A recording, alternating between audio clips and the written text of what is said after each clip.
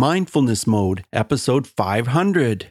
The statistic is 1 in 3 women will face abuse in her lifetime. That means every third woman you meet in the world will have faced abuse.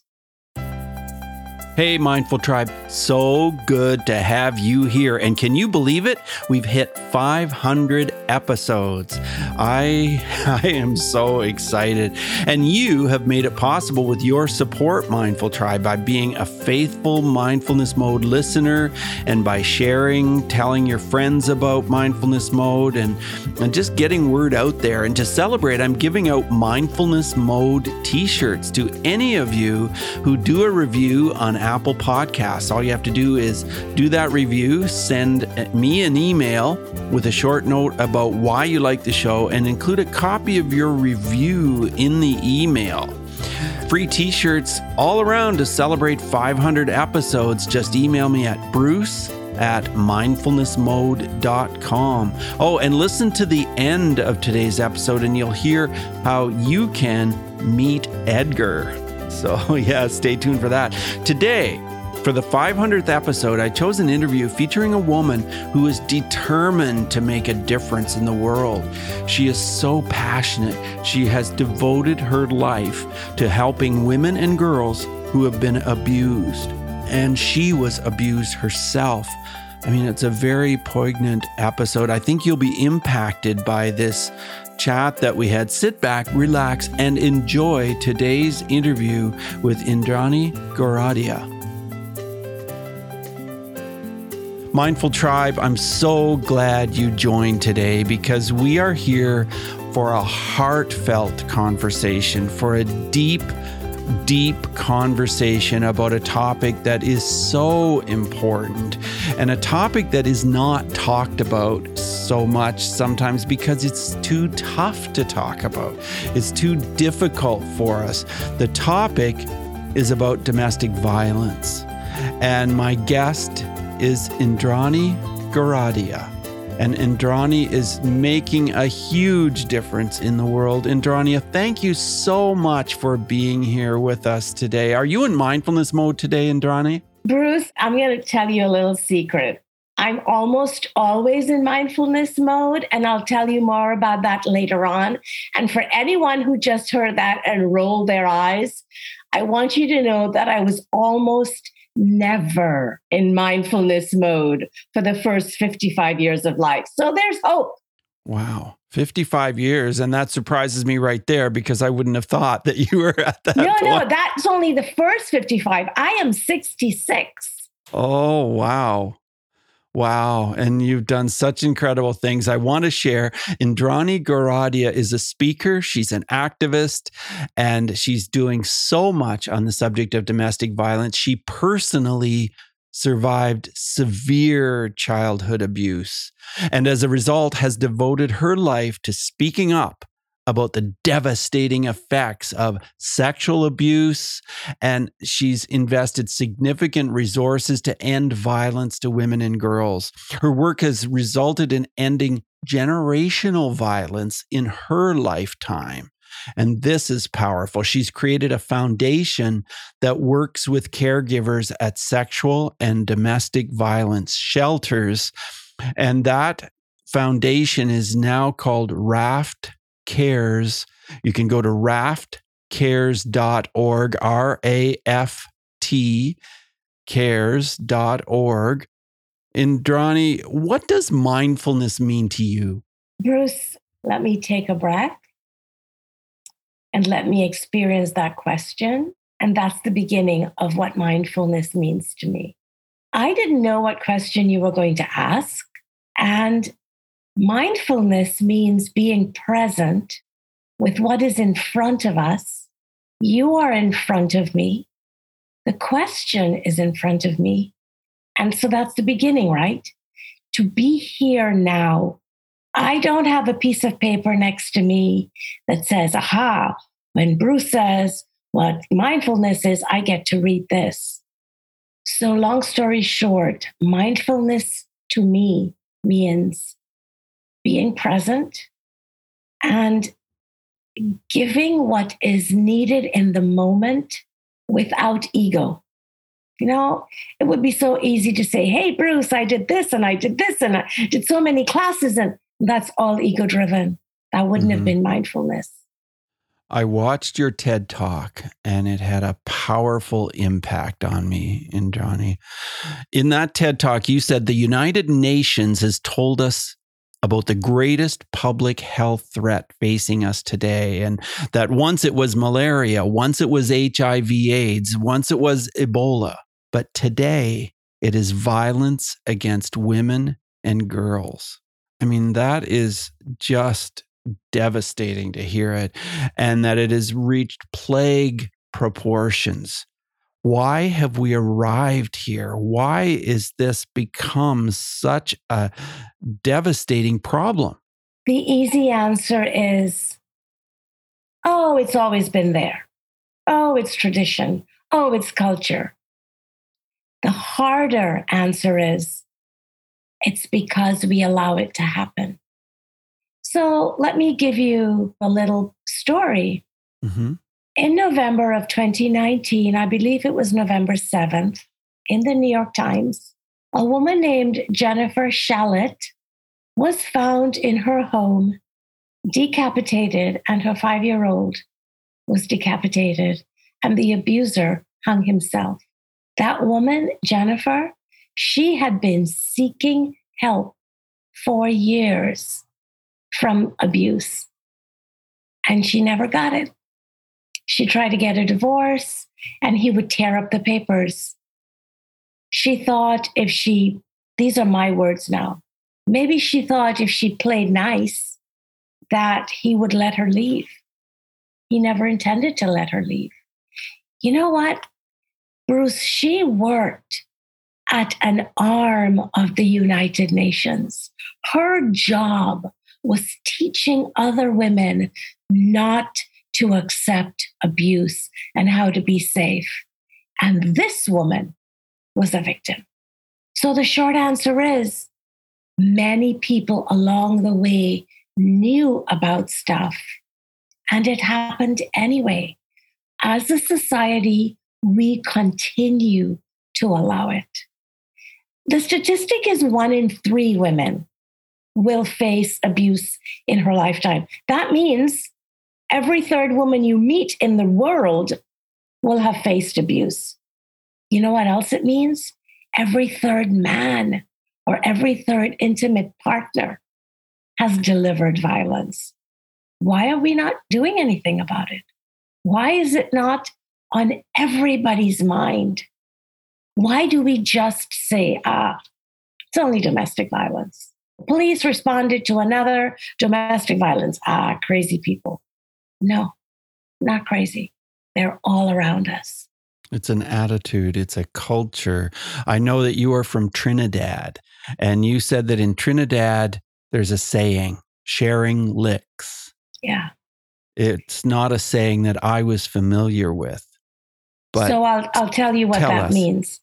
So to be licked, L-I-C-K-E-D, it's not a movement with a tongue. It is an action with a body part, an arm that has a weapon, a belt, a stick, a shovel, as you could have seen from the TED Talk.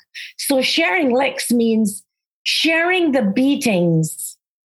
And if my little brother got in trouble, all of us, there are 3 of us, we would all get licks, because if you could share the licks to everybody, it might preempt a child making a mistake tomorrow.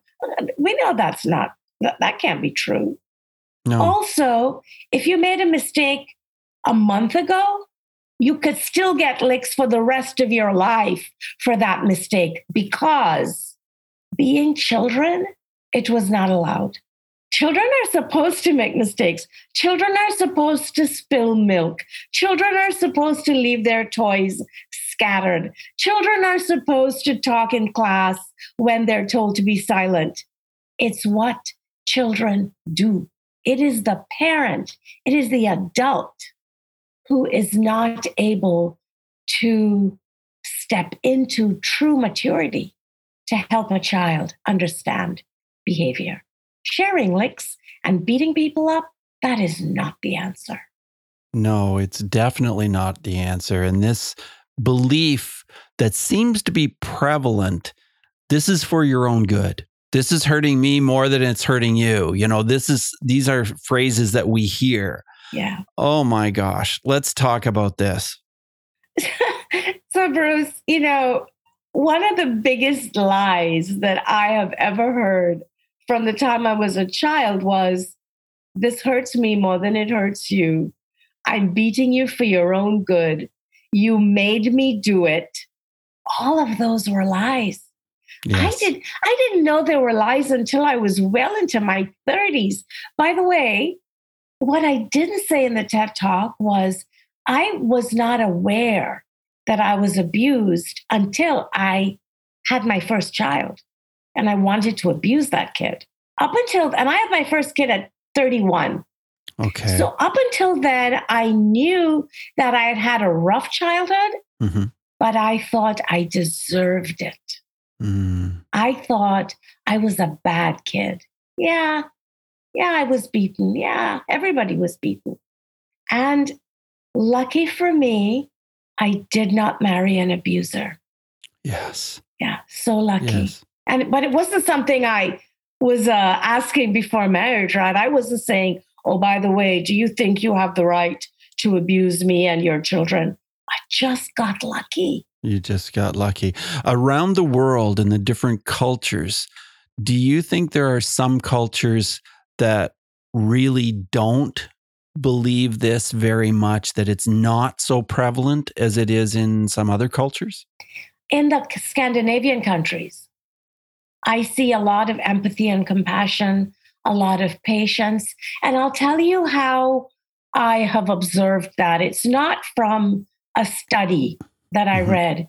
It's from having been to those countries and walking on the streets and seeing parents walking children home from school and children doing what children doing and not hearing a single raised voice. Right. Not a single raised voice. Even parents standing at a street corner waiting to cross the street and the child is pulling and tugging, not hearing a single mean or sarcastic word. And furthermore, what I see a lot in the Scandinavian countries is parents crouching down to the level of the child and speaking into their ear. That is so cool. Yes. The first time I saw that, I stood there and I got tears in my eyes because I thought, wow, if I had been parented like that, what could I have done in the world? Wow. I mean, I wasted 55 years of not knowing how to be fully formed and showing up mindfully as an adult, right? Right. What if in my 30s I knew how to do that? And how would I have parented differently? Because I made a ton of mistakes. I didn't hit, but I was still screaming and yelling because I didn't know that was abuse. I see. You said that girls who are abused grow up to expect and accept abuse and to abuse their children like you wanted to do, like you just almost did. I almost did. And they think violence is love. Yes. Like, how does that transfer into thinking violence is love? Well, as a kid, right? You're being beaten and you're being told, I'm doing this because I love you. Yeah. So as a child, your mind is so innocent and you just want to accept and know that this person to whom you are indebted for everything, your clothing, your shelter, a drink of water, food, comfort. And this person they have to know what they're talking about because they're so big and you're so little. So that must be correct. If you love me and you're beating me, it has to mean I deserve it. Right. Therefore, when I grow up and I meet someone who does not hit me, it has to mean they don't love me enough. Wow. Wow. And, interesting that you mentioned that, parents often say, this is my house. This is how I do things. This is what I'm entitled to do.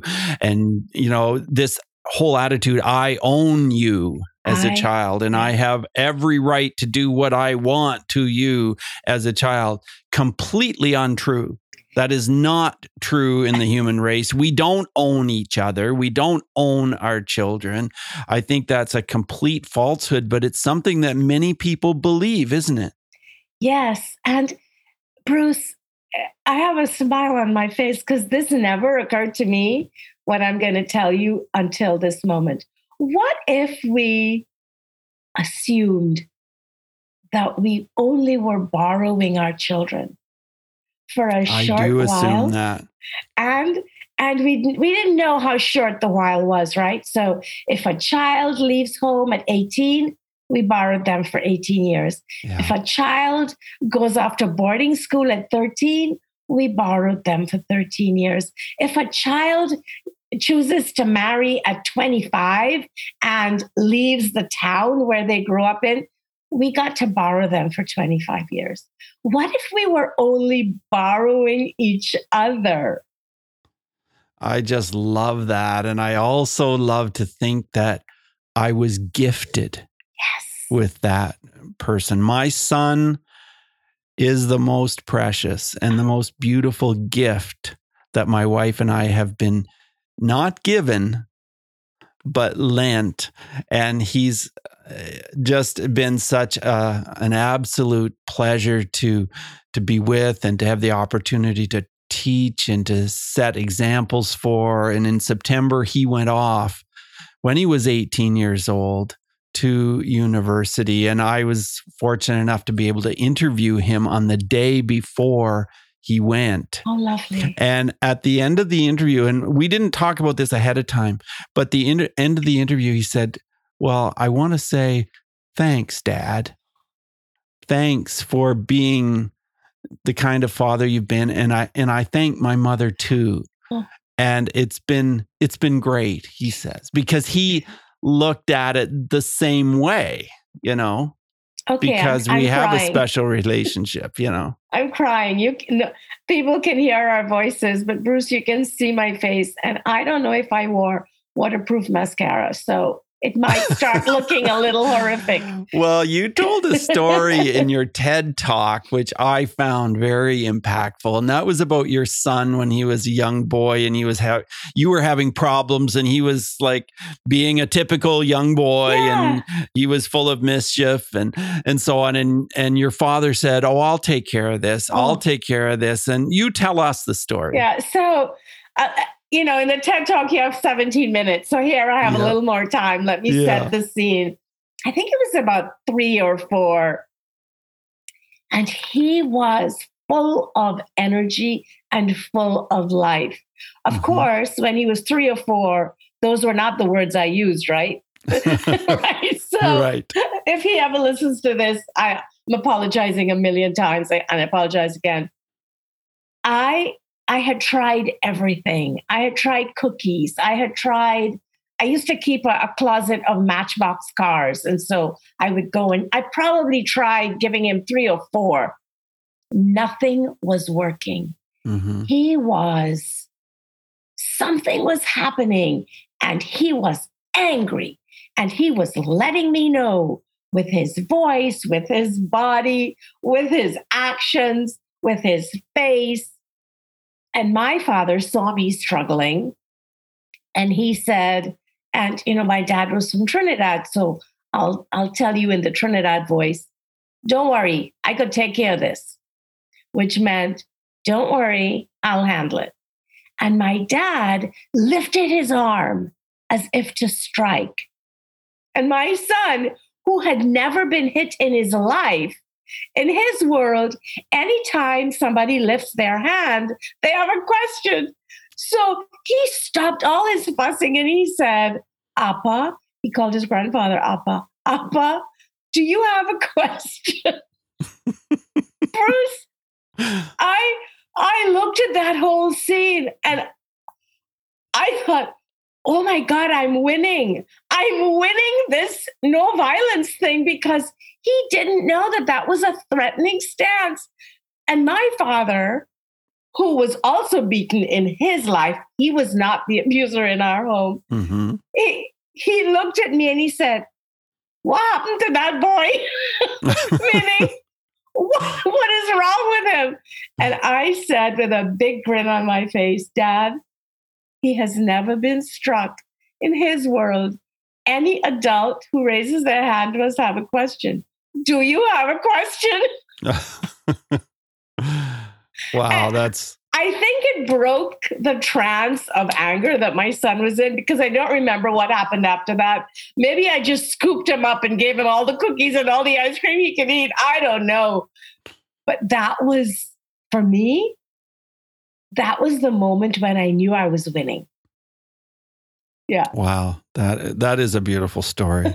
It really is. And, you know, there are moments in time, I think, when we know we're winning or we know we've sort of passed that point. And one with me, if I could tell a little story, is that my son was my podcast editor for 3 years. And so he would sit beside me here at my desk in my studio and he'd be working away. And like any time with your child, he was a teenager, of course, but you know, there were times when I'd get kind of frustrated and I kind of feel that feeling like, oh, for heaven's sakes, you know, and I might want to say something even stronger than that.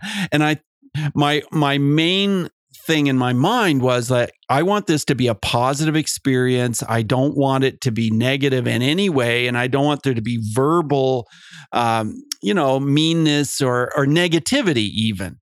And so I just meditated on it basically. And I thought to myself, you know what, Bruce, anytime you ever feel that feeling, festering up in your chest and that feeling that you're going to say something that's not very nice, I said, I'm just going to say in my mind, okay, it's time to stand up and give my son a hug and say, I just love you, Ben, no matter what.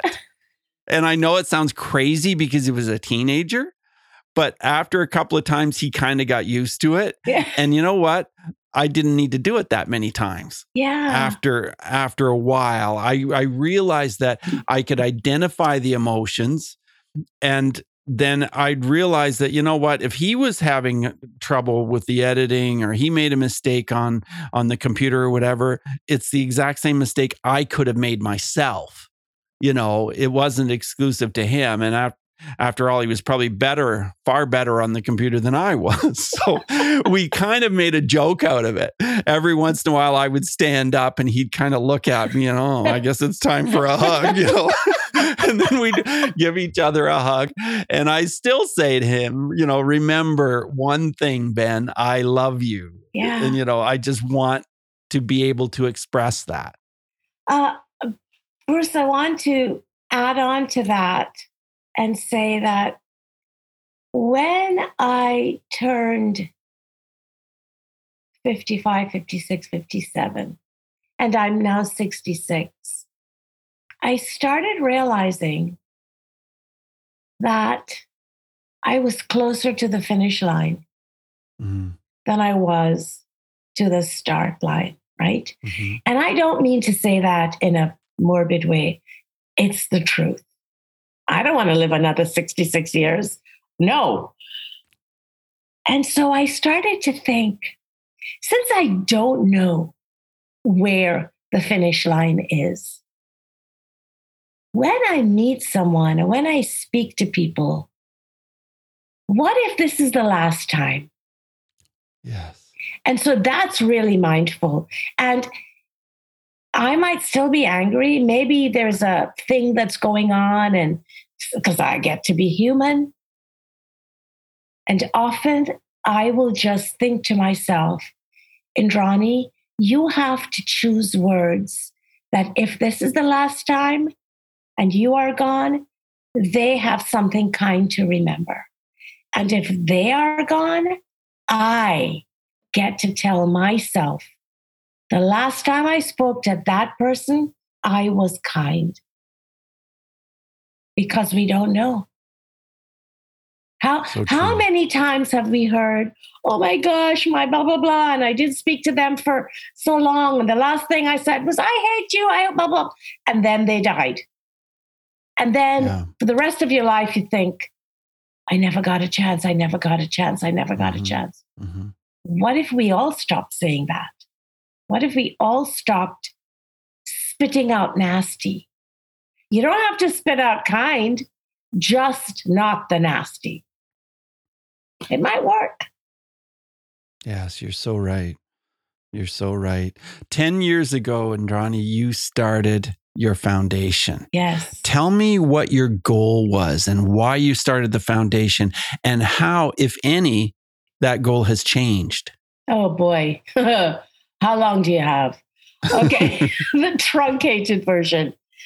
I started the foundation because my second child, my last child, so when she was in 8th grade, I knew it was coming, right? And I had stayed home as a housewife for almost 27 years. And I thought, okay, I was able to end generational violence, and it was so hard. And I had the resources, and I wasn't married to an abuser, and I could take classes, and we had vacations, and perfect storm of good, right? And it was still so hard. So what have I learned? That maybe I could help another parent not abuse their child. And that's why I started the foundation. And then I thought, well, where am I going to meet parents who might have experienced abuse or abused themselves? And the answer was clear. Well, they're in shelters. And the reason they're in the shelter is because they're looking for help.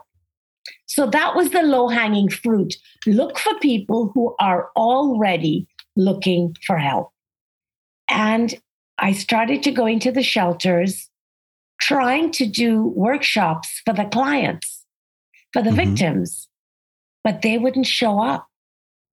I remember one time I came back from India just to do a workshop the next day. So I made myself not have jet lag and had, 6 cups of coffee in the morning. I went to the shelter. Nobody showed up. Oh, wow. And that was the moment I thought, okay, Indrani, something is wrong. You just spent extra money to change your ticket. You were told 12 people would be in the class. Not a single person showed up. Wow. Okay, so now what? So then I flipped it and I started to do the classes for the shelter staff. And this was my new theory. If we could teach the staff or help the staff to find balance and to be mindful and to have the skills of knowing how to say no and recognizing shame and knowing the 4 tenets of empathy, then they will show up at home as better family members and parents and spouses, and they will show up at work as more invested employees, and they will teach the clients what they learned. And that's where we shifted. It took us about 3.5, 4 years to make that shift. And then it took us another 2 years to convince shelters to send their staff. Now we're getting calls. Hey, I heard you did that shelter and that shelter. And for the first time last year, at the end of the year, we already had stuff set up for 2020. And that just made us smile because that was hard work to get people to realize that we were actually offering, and for free, we don't charge, we were offering not a lifeline, but a set of lifelines with all the skills that we teach. And once you learn it, you know it. It's a matter of practicing it. Yes, absolutely. I know that you spoke at the World Women's Health and Development Forum at the United Nations, and Yeah. that must have been quite an experience. Can you tell us some speaking events you've been at that had a real impact on you? So that UN event, when I was invited, I had so little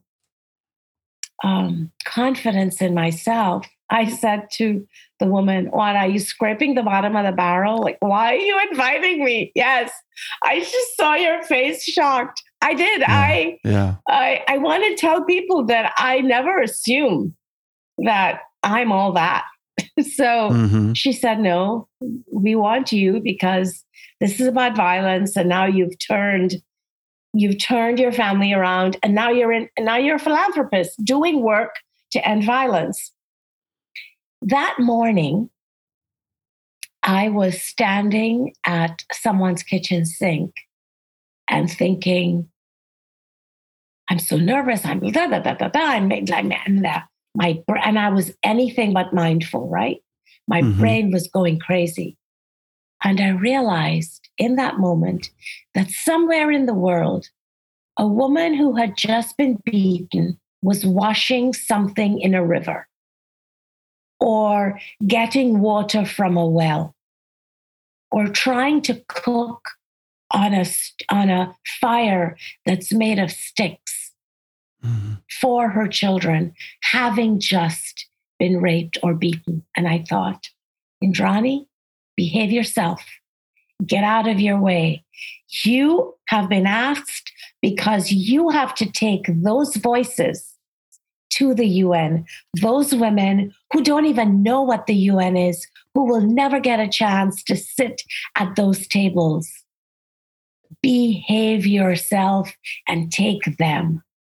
And so that was very impactful to me. And the Wow. other big thing was I spoke at Women Deliver, which is a huge conference every 3 years that focuses on all the aspects of health around the world. I spoke there in, I believe, 2015. But in 2012, I had seen some article online that talked about this conference called Women Deliver. And Melinda Gates was speaking there. And I thought, oh boy, I will never be important enough to even attend that conference. And to speak, forget about it. So when I was asked to speak at Women Deliver 3 years later or 4 years later, I thought, what craziness is this? Like, how is this universe just taking my words and flipping it on its head? And those were the two big things that I thought, and of course the TED Talk, right? Delivering it in my home country. How is this happening? And the short answer is I'm following the thread that started in my childhood about violence. And it's the only thing I want to do. And it's not about ego. It's about, can my great great grandchild live in a violence free world? That's it. That's it. Wow. Wow. I know it's so easy to find you online at indranigaradia.com. INDRANI is how you spell Indrani. Garadia, GORADIA, indranigaradia.com. Thank you. And yeah, so Mindful Tribe, check out the website. Indrani, I want to ask you about your hobbies. I know that you're a triathlete and a marathoner.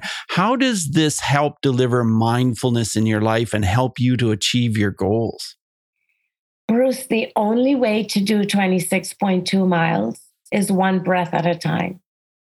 And that's the ultimate mindful practice, right? When I did my first triathlon, well, I only did one. When I did that first race, I decided that I wanted to live. So I did it at 50 years old. And before 50, at 49 and a half, my depression had been diagnosed. And I got onto meds. And I remember saying to my therapist, why am I not feeling anxious? And he said, the meds are working. He said, it's a brain chemistry thing. And I said to him, can I live like this for the rest of my life? And he said, only if you want to. That's the ultimate mindful statement. Only if you want to. I wanted to. So I learned how to swim. And I did an Olympic distance triathlon, and I was dead last. And to be dead last in a race where you swim a mile, you bike 25 miles, and you run 6 miles is one breath, one step, one tear, one breakdown at a time to just get to the finish line. And it's a huge accomplishment. Even if you are last, it's a wonderful, wonderful accomplishment to have completed it. Am I right? So I have to tell you, when I came back home with my medal, I walked around my town with my medal as if it was an Olympic gold medal. I went to the grocery with it. I went everywhere with it. And people thought I was crazy. But I was, at the age of 50 years and 3 days, I was an Olympic triathlete. In my wildest dreams, I never saw that happening. Bruce, I have to tell you that as I was training, I started meditation and yoga. Mm. And so my training involved, of course, the physical practice, meditation, yoga, and massage. Because my intention, my mindful intention was to finish injury-free, right? Last, but injury-free. Right. And since then, when I turned about 55, I started something which I alluded to in the pre-chat that we had. I started a gratitude journal. And every night, my gratitude journal is about this big. About 5 by 6. Okay. I write at least 3 or 4 things that I'm grateful for that day. And some days I can only write, I'm grateful that I didn't yell. Mm. I'm grateful that I controlled my facial expression and didn't show my anger. I'm grateful that I held my tongue. Some days were so hard when I first started. That's all I could be grateful for. And now it's things like, I'm grateful I didn't yell. I'm grateful, like it's the same stuff, right? Yeah. Because I'm still human. There's a little story, somebody says, Master, I've done all the work for enlightenment. I carried the water and I did this and I picked up the sticks. What happens after enlightenment? He says, well, that's such a good question. You carry water, you pick up the sticks, and you do everything else. It's the same stuff. Same, yes. Oh, that's so funny. Yeah, that is really funny. Indrani, you know that I work in bullying prevention. Do you have a story that you could share with us? I don't know whether you have a story about being a bully where mindfulness would have made a difference or some other kind of story. Could you share something with us? Yes. So immediately I want to go to cyberbullying. Okay. And cyberbullying and violence to women are very, very connected. Yes. I was teaching in a rural village in India about 3 years ago. And the sweetest young woman came up to me and said, can I talk to you? But she didn't want to talk in the class. So I invited her back to the hotel and we had a small safe space. She had been dating someone and that person had left the country, but had bullied her into setting up a webcam and sending naked photos of herself to him, who was in a whole other country. Oh my God. And he had bullied her to the extent where she wasn't allowed to sleep at night, but to be on camera the entire night. And then she had to work the next day. So she's telling me all of this, and I'm looking at her, and I'm looking at this beautiful 23-year-old woman. And I said, so why do you do it? Well, he said, if I didn't do it, I don't love him. Mm. So then we start to talk about love and what love means. And I cannot say that my words made a difference. I can tell you that I asked questions like, what does love mean to you? And would you do this to someone? If you were a man, would you do this to someone? And would you want this to be done to your little sister? And things like that, to open up the world of that victim. And so I think bullies try to make victims only focus on them, and anti-bullying is in the realm of opening up the whole world and telling the victim, this bully is not on your side. This bully does not have your best interest at heart. This bully wants to make your life miserable. What do you want for your life? I wish I could say that cyberbullying doesn't happen anymore, but Bruce, you and I know differently.